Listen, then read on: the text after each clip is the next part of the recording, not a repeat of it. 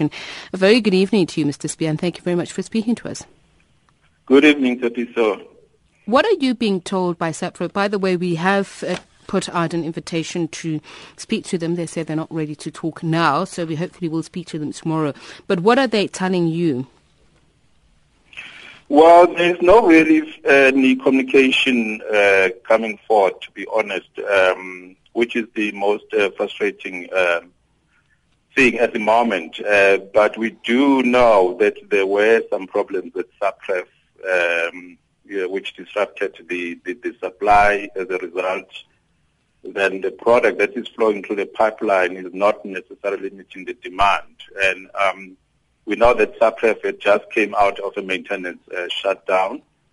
And after that, there was an NREF, which is another refinery based in Durban, which is now on a complete maintenance shutdown. So we just, suspect that is actually the root cause of the problem. But, there is no any update that's coming to either us or to the retailers themselves.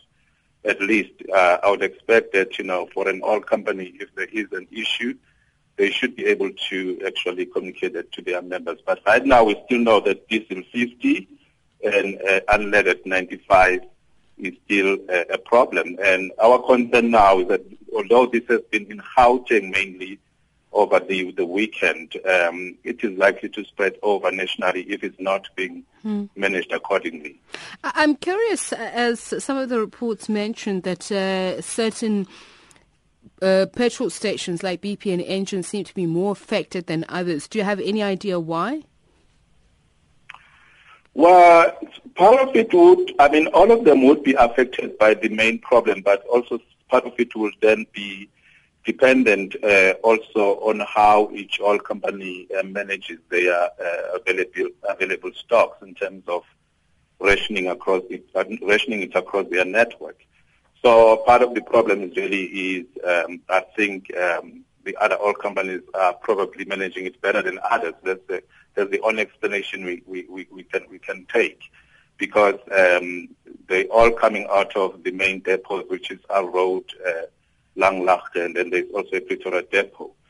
So my take at the moment is that it is affecting mainly these three companies which take out of those depots. But we could see it also, now spinning over to other oil companies. And what I also think, in inland we've got the Sasol refinery, we've got also the Total, the Natref, which is Total, which probably they are able to manage the situation better in that instance. But as time goes on, if it doesn't get sorted out, I think there is accommodation agreements between the various oil companies. So we might see this spilling over to those who have not been affected as well. Thank you so much for your time. Reggie Spear is the CEO of the Fuel Retailers Association. If you are experiencing problems, please tell us where so that we can warn other listeners as well.